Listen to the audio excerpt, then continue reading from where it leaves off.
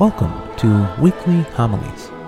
Each week we present a homily by Father Mark Zaslenko, pastor of the community of Saints Isidore and Maria in beautiful Glastonbury, Connecticut. These are introduced by myself, Jonathan Sozak, director of our community's Faith Formation Office. For more about Father Mark and the life of our community, please head over to isidoreandmaria.org.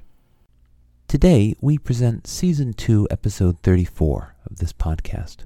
We'll hear Father Mark's homily from October 27th, 2019, the 30th Sunday of Ordinary Time in Year C. The Gospel for this week is Luke chapter 18, verses 9 through 14. Let's listen now to that reading, then hear Father Mark's response. A reading from the Gospel of Luke. Jesus addressed this parable to those who were convinced of their own righteousness and despised everyone else. Two people went up to the temple area to pray. One was a Pharisee, and the other was a tax collector. The Pharisee took up his position and spoke this prayer to himself.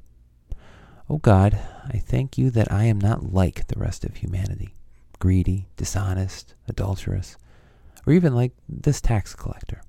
I fast twice a week, and I pay tithes on my whole income.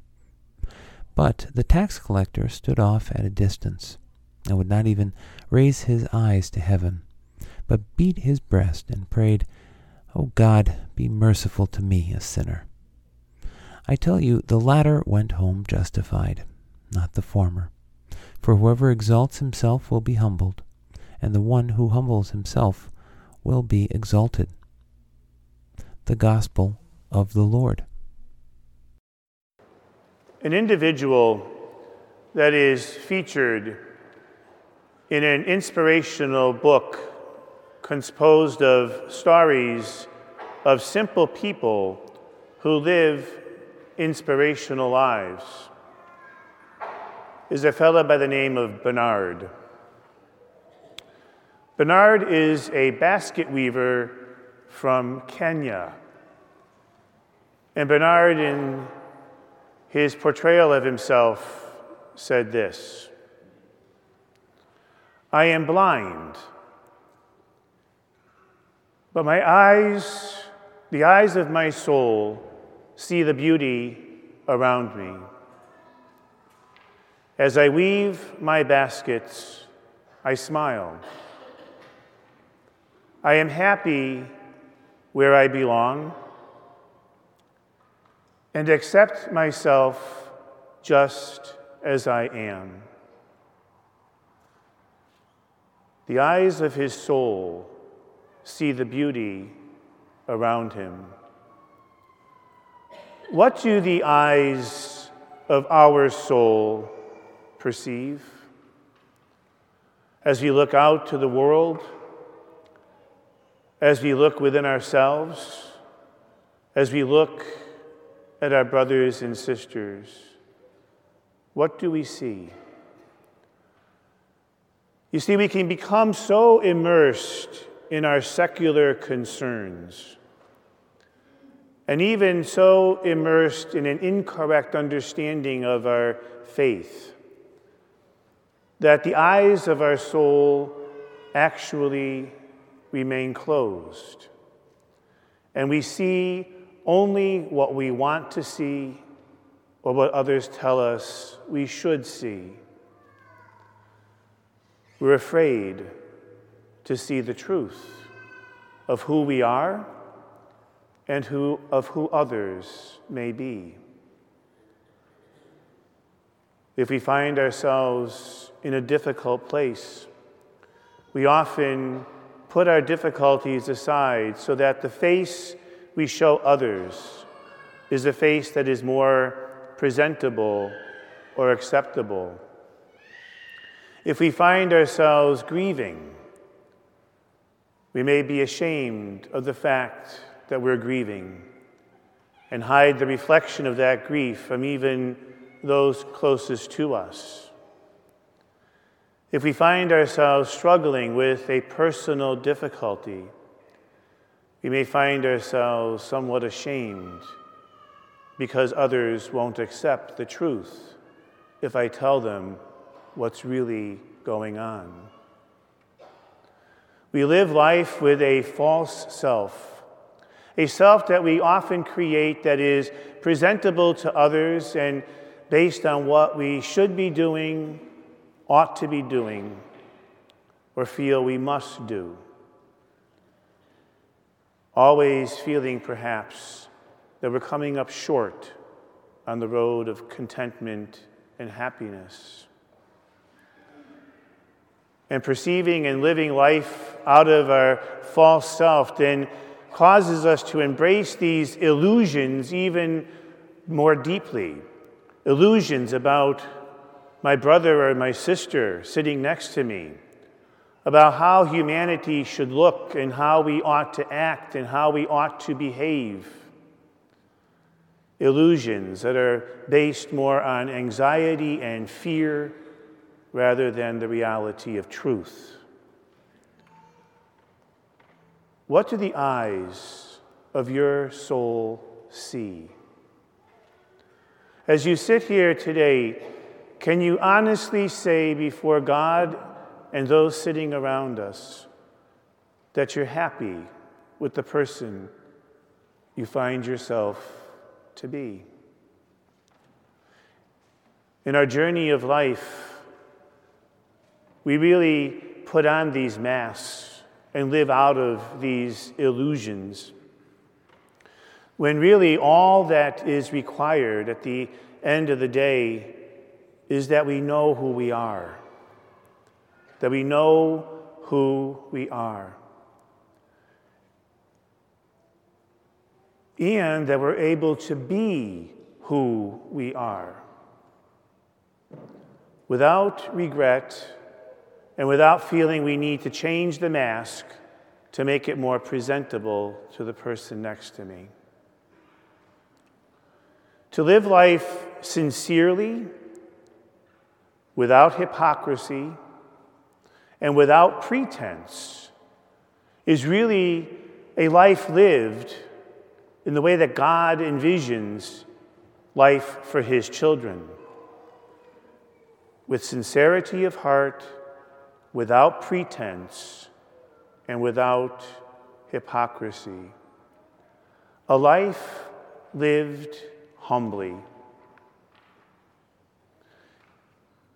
You see, Bernard and others who deal with difficulties and challenges can easily see those difficulties and those challenges as roadblocks to contentment, as roadblocks to happiness, as roadblocks to being who they really ultimately think they should be, or what they see others doing.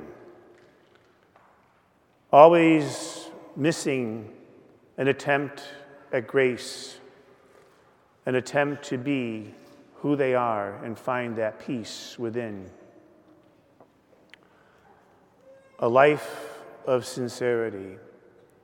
You see, what happens in our pursuit of our faith is that we often can find ourselves saying all the right prayers, doing all the right rituals, believing all the right things, and still at the end of the day, the eyes of our soul remain closed. And we see only what we want to see and not what really is. Let's face it. Each one of us has a story to tell, a story about who we are and how we became who we find ourselves to be today. It's a story that is filled with a lot of wonderful memories and encounters and circumstances and embraces, but it's also a story that is filled with a lot of struggle, with a lot of error and mistake, and I would dare say perhaps even regret. A story that is unique unto ourselves, a story that begs to be told, but a story perhaps that we're afraid to share because others might judge or ridicule or even condemn. as we pursue our lives, we are so embraced in the culture of our world that we forget really what God wants us to do. And all we really need to do is pursue the path to the sacred and not get our cues solely from the secular. To realize the essence of the divine within and the call to really nurture, develop, and enhance and live out of our soul. So that regardless of whether we have physical sight, we can still perceive and know the beauty around us, the beauty of the stories of our brothers and sisters who journey through life with us, the beauty of a story. And as we begin to appreciate this, we begin to see in ourselves our woundedness.